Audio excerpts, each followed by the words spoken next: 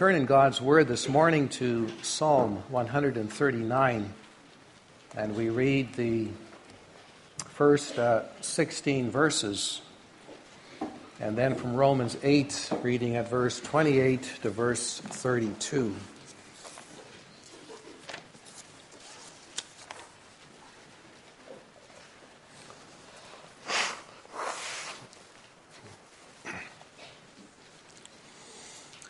The words of the psalm writer David, Psalm 139. Our text is the verses 1 through 6, but we'll read the first 16 verses.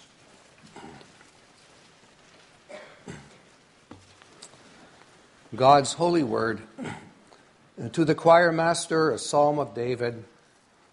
O Lord, you have searched me and known me. You know when I sit down and when I rise up. You discern my thoughts from afar. You search out my path and my lying down, and are acquainted with all my ways. Even before a word is on my tongue, behold, O Lord, you know it altogether. You hem me in behind and before, and lay your hand upon me. Such knowledge is too wonderful for me. It is high, I cannot attain it. Where shall I go from your spirit? Or where shall I flee from your presence? If I ascend to heaven, you are there. If I make my bed in Sheol, you are there.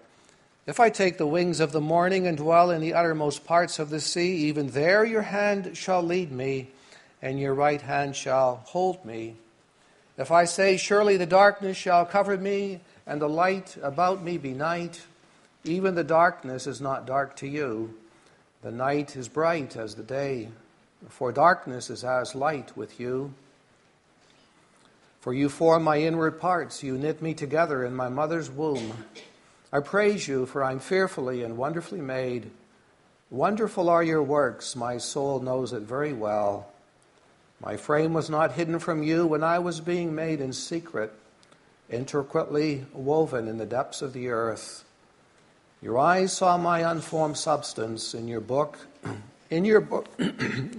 were written, every one of them, the days that were formed for me, when as yet there were none of them. And then to Romans chapter 8, just a few verses. Romans 8, verse 28 to 32.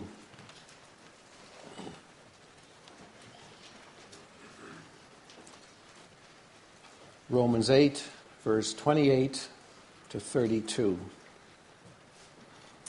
And we know that for those who love God, all things work together for good, for those who are called according to his purpose.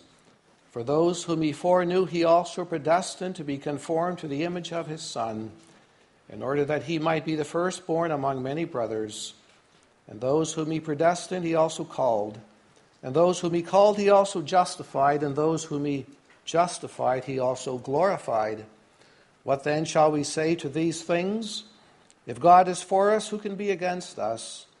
He who did not spare his own Son, but gave him up for us all, how will he not also with him graciously give us all things? God's holy word for our hearts this morning. And at the same time, these words, they challenge us to a God-fearing, humble kind of living, humility, and so forth.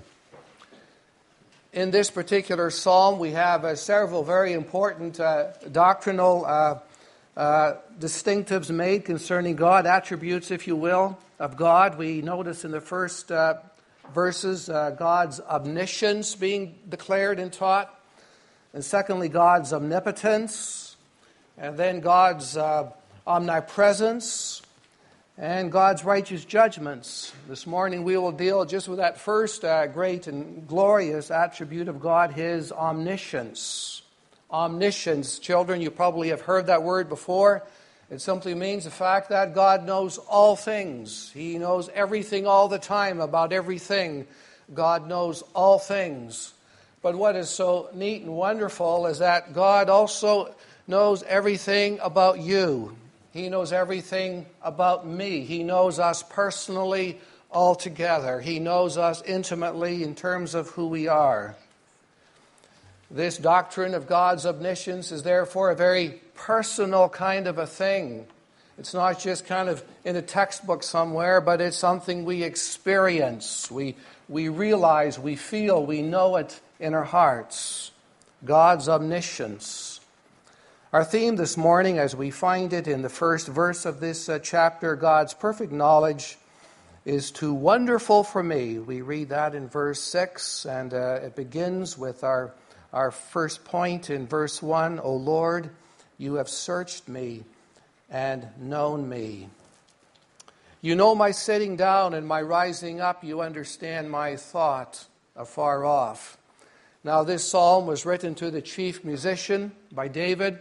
It means this was written as a song to be sung in worship services. It was designed specifically for worship. It was a psalm that was supposed to be preached to God's people to fill them with His glorious, glorious truth. We might want to call this simply applied theology. This is God's word that is to be especially applied to your heart. Something to meditate and to ponder deeply, to not forget every day. God's omniscience, His all-knowing of you. David says, He has searched me and He has known me. He knows you. God examines our hearts, congregation. God investigates our lives. He knows our home life. He knows when I sit down to eat. He knows when you lie down to rest. He knows when you rise up in the morning that it's 5 o'clock or 5:30. He knows when you get out of bed. He knows what you will be about for the day. He knows our movements to and fro from work, from school, from shopping, from play. God knows it all together. Kids, He knows all about your playing on the playground at school. He knows how you play in your own backyard. He knows it all. He knows my sitting down and my rising up, David says. He knows how many hours of television you watch in a day. He knows whether you brush your teeth this morning before you came to church. All these very basic, earthy kinds of things the Lord knows. David says, O Lord, you've searched me and you've known me. We are under God's watch all the time, His benevolent watching. Not only once in a while, but always. From eternity, God has known us. From eternity, He has chosen His elect. God has never learned this from anybody. You know, the Lord never needed a teacher or an instructor to kind of get the scoop on you and to find out what makes you tick. He needs no teacher in order to come to know you better. He knows you naturally. He knows you not in part, but He knows you exhaustively. He did not need time to try to figure me out. He knew me intuitively. He knew me instantly. He knows you effortlessly. And that makes us think, yes, there are no mysteries in my heart. There are no secrets in your heart that God does not know.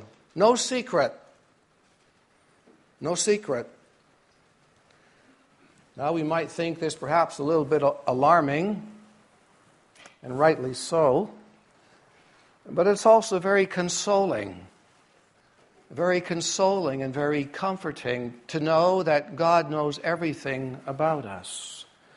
One author says here, we are both open and naked before God. And thus David can say, not only does God know us, but in verse 2 he says He understands. And that's a very nice word to have there. He understands my thought afar off. God never misunderstands you as you are going through your life with its ups and downs. He reads you rightly, and He knows what you are going through. God does not misinterpret your emotions that other people might. He does not misread your thoughts, the struggles you're going through. God always gets it right. How often don't we go through troubles in life that are a result of misunderstandings that people have with us?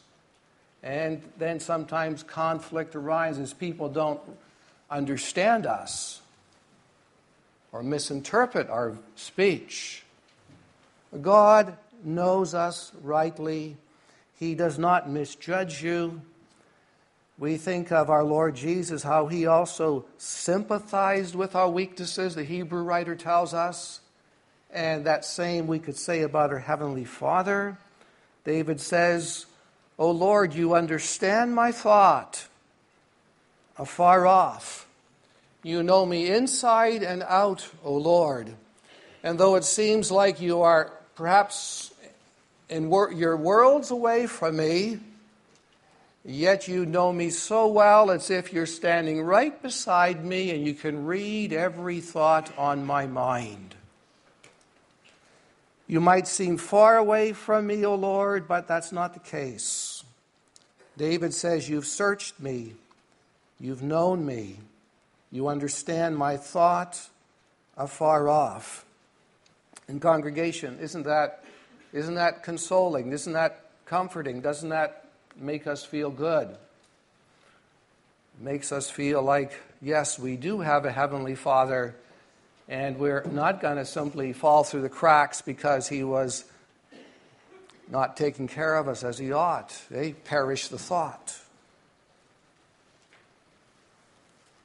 We think of King David, who so often was far from the courts of the Lord, and yet God was near him, and he knew every situation, every thought David was going through when he was on the run from King Saul for almost 10 years.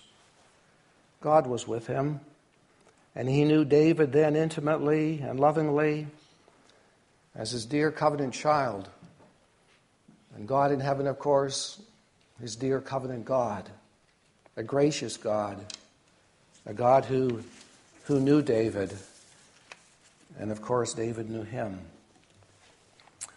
As we go to verse 3, David continues to describe God's omniscience. He says, you comprehend my path and my lying down. You are acquainted with all my ways. The old King James Version has, the Lord, you compasseth me all about. The NIV says, you discern my path and my lying down. All the plans we wish to fulfill, the Lord comprehends. He knows how busy we are at times to make our plans come to fruition. He knows that we are being a bit of a workaholic. He knows the plans and how they need to be fulfilled and what it takes for us to accomplish them. He also knows our quiet times. He knows when we've been perhaps too lazy to do our work appropriately. He comprehends my path, that is to say, that forward motion of my life as I seek to live that life. One author says he comprehends the rule we work by. He knows the end we walk to. And he knows the company we walk with. Simply put, the Lord knows what you're up to. The Lord knows what I am up to. That word comprehend has a deeper meaning here. It has that idea of winnowing or sifting, like sifting chaff from the wheat. The Lord also sifts our pathways. He measures them in the sense he kind of holds them in the balance, and he weighs our motives and so forth. And it's one of understanding, and that's a good word here. It's not a negative idea we have here as such. David says he understands my lying down. You might say, well, what's the big thing here? Well, the Lord knows as we lie down, whether it's because of weariness or we lay down our head on our pillows at night, overcome with sorrows or trials or burdens. We lay ourselves down to sleep and we're just lonely. We've had a bad day, and we have a God in heaven who understands, who knows what we went through. And he is ever a God who, in his covenant favor, is understanding and then is with you. I trust, congregation, this gives us pause to reflect and to consider that our God is truly a God of consolation. What can we do that God does not know anything about? Nothing. What can we hide from God? Nothing. Our tears, our sorrows, we can't hide. Our joys, our gladness, our bitterness, our bad motives, He understands. He knows.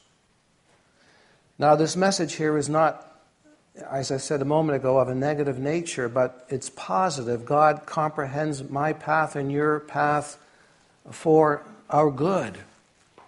And the point I want to make here is that God indeed is not against us, but He is for us. Doesn't that come so true so strongly in that basic description of God's covenant? I will be your God, and you shall be my people. That's a very good and positive and wholesome, saving kind of a statement. I will be your God. I do comprehend your path, and you're lying down. Now, of course, this needs to be said too. If we are living a life of disobedience, if we've been perhaps trying to run away from God somewhat, and we're simply in a bit of a selfish stage in our life where we are basically seeking to serve our own ambitions, then we may expect God's chastising hand, should we not? If He is our God, should He not discipline those whom He loves? Of course He will. And He calls us then to repentance, to turn from our sin and to confess our sin and to seek forgiveness in Jesus Christ. But the point is, God is then for us, isn't He? As a loving Father who disciplines His children, He is for us. Why so? Well, only because of Jesus Christ.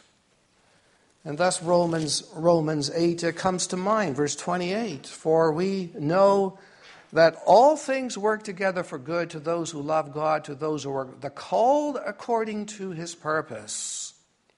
And then he speaks of His foreknowledge and predestinating us. And those whom He predestined, He's called. And those whom He's called, He's justified. And those whom He's justified, He is glorified. And then the next verse says, what shall we say to these things? If God is for us, who can be against us? How is it that nothing can be against the believer? How is it? Well, it's because, verse 32, He who did not spare His own Son, but delivered Him up for us all, how shall He not with Him also freely give us all things? That speaks of a God who is with His people and who delights in His people. You see, it's only because of Christ's sin-atoning death was coming that this comforting Psalm 139 could be written 1,000 years earlier. You see, Psalm 139 is a good 1,000 years in print before Romans chapter 8. And the psalm could only be written in view of what Paul would say about the Lord Jesus 1,000 years later. It's because Christ Jesus rose from the grave that we have a God who indeed is with us. For Jesus Christ was raised from the grave in view of the fact He fully satisfied the wrath of God as the one who would be punished for our sins and by which our sins could be washed and cleansed and forgiven. He redeemed us from the power of sin and death and hell. That's why He could not spare His own Son. If He was to spare you from your sin, then He could not spare His own Son, but deliver Him up for us all. Yes, how then could God be against us? And therefore, as you read these words in the beginning of the psalm, you know my sitting down and my rising up. You understand my thoughts from afar. You comprehend my path and my lying down. You are acquainted with all my ways. Those ways, God's knowledge here shows a God of gracious love and compassion and care. A God who is with you, people of the Lord. He is with you. And yet these truths, I trust, therefore also compel us, don't they, to seek the Lord with all our heart, because we have such a gracious God who was not going to spare his own Son for your sake. And so these words that speak of God's knowing and caring, I trust all the more would cause us to confess our sins and all the more to believe on the Lord Jesus Christ. For we have a God who's toward us. We have a God who's merciful and kind and slow to anger. A God whose omniscience is glorious in its working itself out in our lives. Just think. We all know ourselves quite well, I would guess. But the Lord knows you thoroughly and completely and absolutely.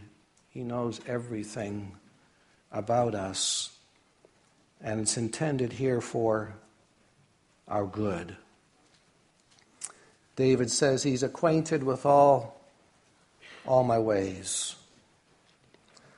Congregation, this is heart-warming, profound theology.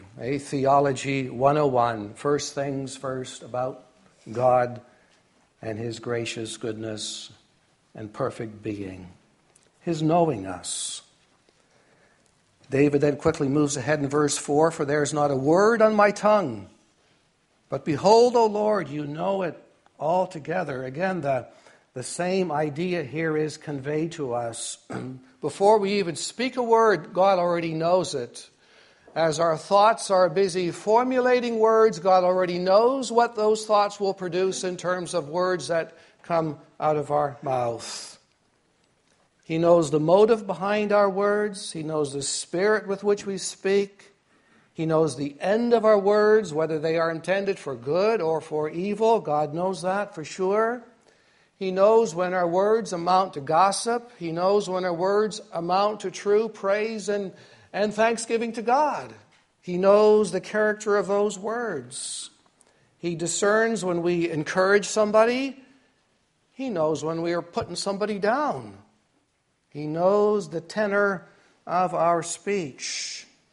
He knows when we bless him. He knows when we curse a neighbor. He knows it absolutely.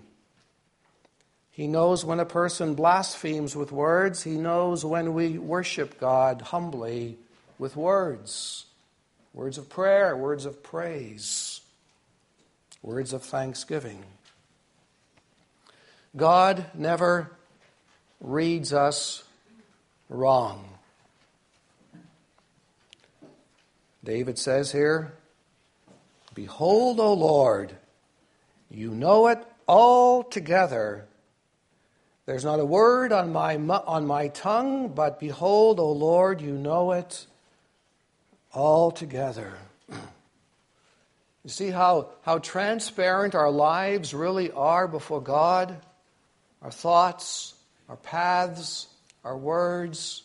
It is also transparent before his omniscient, holy being. Like the author said, the commentator, open and naked before God we are. We are.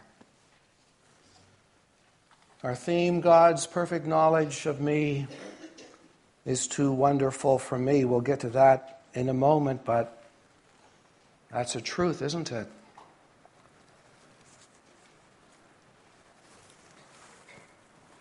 And I pray that therefore really humbles us too. Humbles us with a godly fear and a godly behavior. Because, oh Lord, you have searched me. What can I say? You have searched me. What can I hide? And you know me. Then David proceeds to speak about not only God knowing us, but what also God does with this knowledge of us. And we move in the second place then to this, that God has hemmed me in, or he's hedged me in behind and before. I read here from the New King James, "You have hedged me behind and before, you laid your hand on me." The New English translation has, "You hem me in."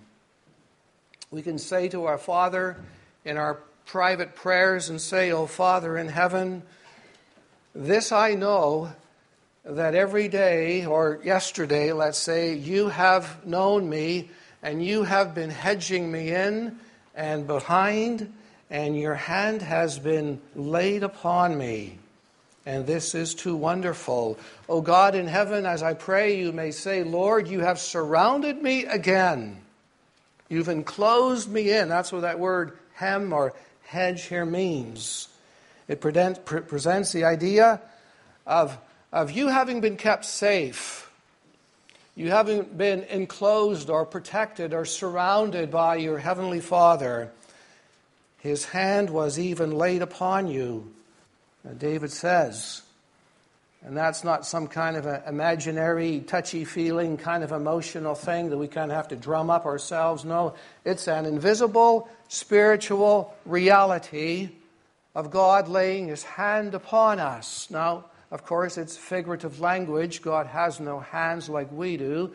But it speaks of His intimate, personal, close care and love to protect you. Sometimes we might lay a hand upon a brother or a sister, just a light touch, and say, "Hey, it's okay. I'm with you. Don't worry. I'll help you." Just a touch. And already that communicates something to us. Well, here we have David saying, "You laid your hand upon me." And that was after he had hedged him in behind and before. We may well conclude this indeed is a work of the Holy Spirit, He who indwells us. And yet again, congregation, a note of caution. If we are trying to avoid God, we're going through a rebellious stage. I know kids, teenagers, I've been there too. You go through a bit of a rebellious stage. You want a lot of rope. You want some wiggle room to sin. You want to kind of do your own thing for a while. This is native to our sinful humanity. I get it. I understand it. And yet please understand this at the same time too, that if we try to avoid God or slip away from Him, there's really no escape. There isn't an escape. He hems you in. He goes behind you, before you, with His love, with His mercy, with His commandments. He does so in order to preserve you, so that you don't fall into temptation and ruin your life. You know, Jesus Christ came into the world not to destroy life, but to save life. And we see that kind of characteristic here too, with our Father's heavenly care to hedge us in, to hem us in. It made me think, of course, again of Adam and Eve, and how after they fell into sin, they tried to run from God and they tried to hide. To the bushes they went.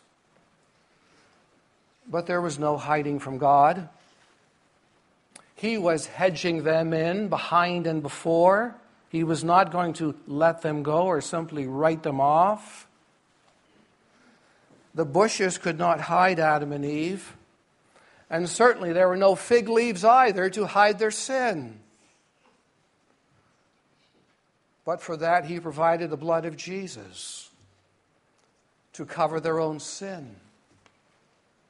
Because later on, the apostle would say, "He who did not spare His own Son, but who delivered Him up for us all, how shall He not with Him freely give us all things?" That already was a kind of a reality that Adam and Eve were being faced with, a gracious face-off, if you will, between God and Adam and Eve when He hemmed them in again and drew them out of those bushes, and He clothed them with proper clothing that they now needed. Coverings. Coverings. Only the blood of Christ can cover our sin. Dear congregation of the Lord, isn't it a wonderful thing, this doing of God? Where David says, you've hedged me behind and before. You've laid your hand on me. Isn't this good? Would we really want it any other way? Imagine if God gave you so much rope that you could hang yourself with, rather than hem you in to save you from your sin. We see here how God does not abandon his people because of their sin. But in Jesus Christ, he lays his hand upon us, hemming us in with his holy commandments and say, hey, you are a sinful person. You need to repent. He hems us in behind. He hems us going before us. He lays before us the blood of Christ. We see the sacraments, an expression, a vital communication of God through the sacrament of the gracious work of Christ by which he has atoned for our sin and has brought us back to himself. Well, congregation, be assured that as we seek the Lord, as we call upon his name, as we live in obedience to Christ, we can be absolutely convinced that God is not against us, that he is for us for good. He's for us for our glorification. Remember, Paul said, those whom he justified, these he also glorified. It's past tense there in that particular verse. And yet we know we're a long ways from that glorification, yet it's as if already done. Those whom he justified, he also glorified. We may indeed one day share in that glory of God. Well, now lastly, what do we say about this hemming in omniscience of God? Well, verse 6, we conclude, such knowledge is too wonderful for me. It is high, I cannot attain it. This first little stanza of Psalm 139 ends on a note of amazement and wonder, as if to say the psalmist wants to have us simply be speechless for a while, to be filled with wonder and with awe, and to simply say, this is too wonderful for me. This is too wonderful. We enjoy many wonderful things in life. We can go to all kinds of places and see all kinds of dazzling things, entertainment centers, things that we think, oh man, was that ever neat or cool? Was that ever wonderful? Well, here is something that is truly wonderful. And David says, it's too wonderful for me. May that be a conclusion you draw from this holy doctrine of God's omniscience, that it is too wonderful. You perhaps aren't even ready to sing about it, you're just still. At times, congregation, there's a time to sing, of course, but there's also times when we're simply told to be still, to be speechless. Be still and know that I am God. Because what we're dealing with is too wonderful for words. Just think of this, congregation, the fact that God knows everything about me and everything about every single person. You know, we talk about all the hairs on our head, they're all numbered. Well, how many thousands of hairs of head would be on the average person's head? And then you multiply that by the billions of people on the face of the earth, and you say, now this is too wonderful for me to comprehend. That he knows every single one of those hairs. Or if we think of the galaxies that keep being found in the highest heavens, each with apparently billions of stars. The astronomers are talking about billions of galaxies. And our Father in heaven, when he stretched out the heavens, he called them all by name, and he knew every single one of them from the very beginning. And yet God is much more concerned about the hairs of your head, it seems, than the stars in the heavens, because It is with you he has covenanted. It is with you whom he seeks to be in fellowship. He even made you in his image for that very purpose. And then on top of that, to not even leave you in your sins where we rightly could have belonged to be, but to come to us in Christ and fill us with the knowledge of himself. And yes, saying, I know you through and through. David says, this is too wonderful for me. It is high, I cannot attain it. David is simply saying, this is beyond me. Remember the words of the Apostle Paul in Romans 11:33, Lord, your judgments and your ways, they're past finding out. They're too high. They're too lofty. Your knowledge is so high I can't reach it. As if to say, if we could even attempt to think that we could climb the ladder maybe high enough to somehow get anywhere close to where God might be and know as he knows, and we say, forget it, we can't even begin to think such a thought. His knowledge is infinite, utterly pure and holy and perfect and complete, and is utterly beyond us. Brothers and sisters, this is our Father in heaven. I dare say he's quite something, isn't he? He alone is God. And all the gods of the nations or idols are worthless. They know not a single thing.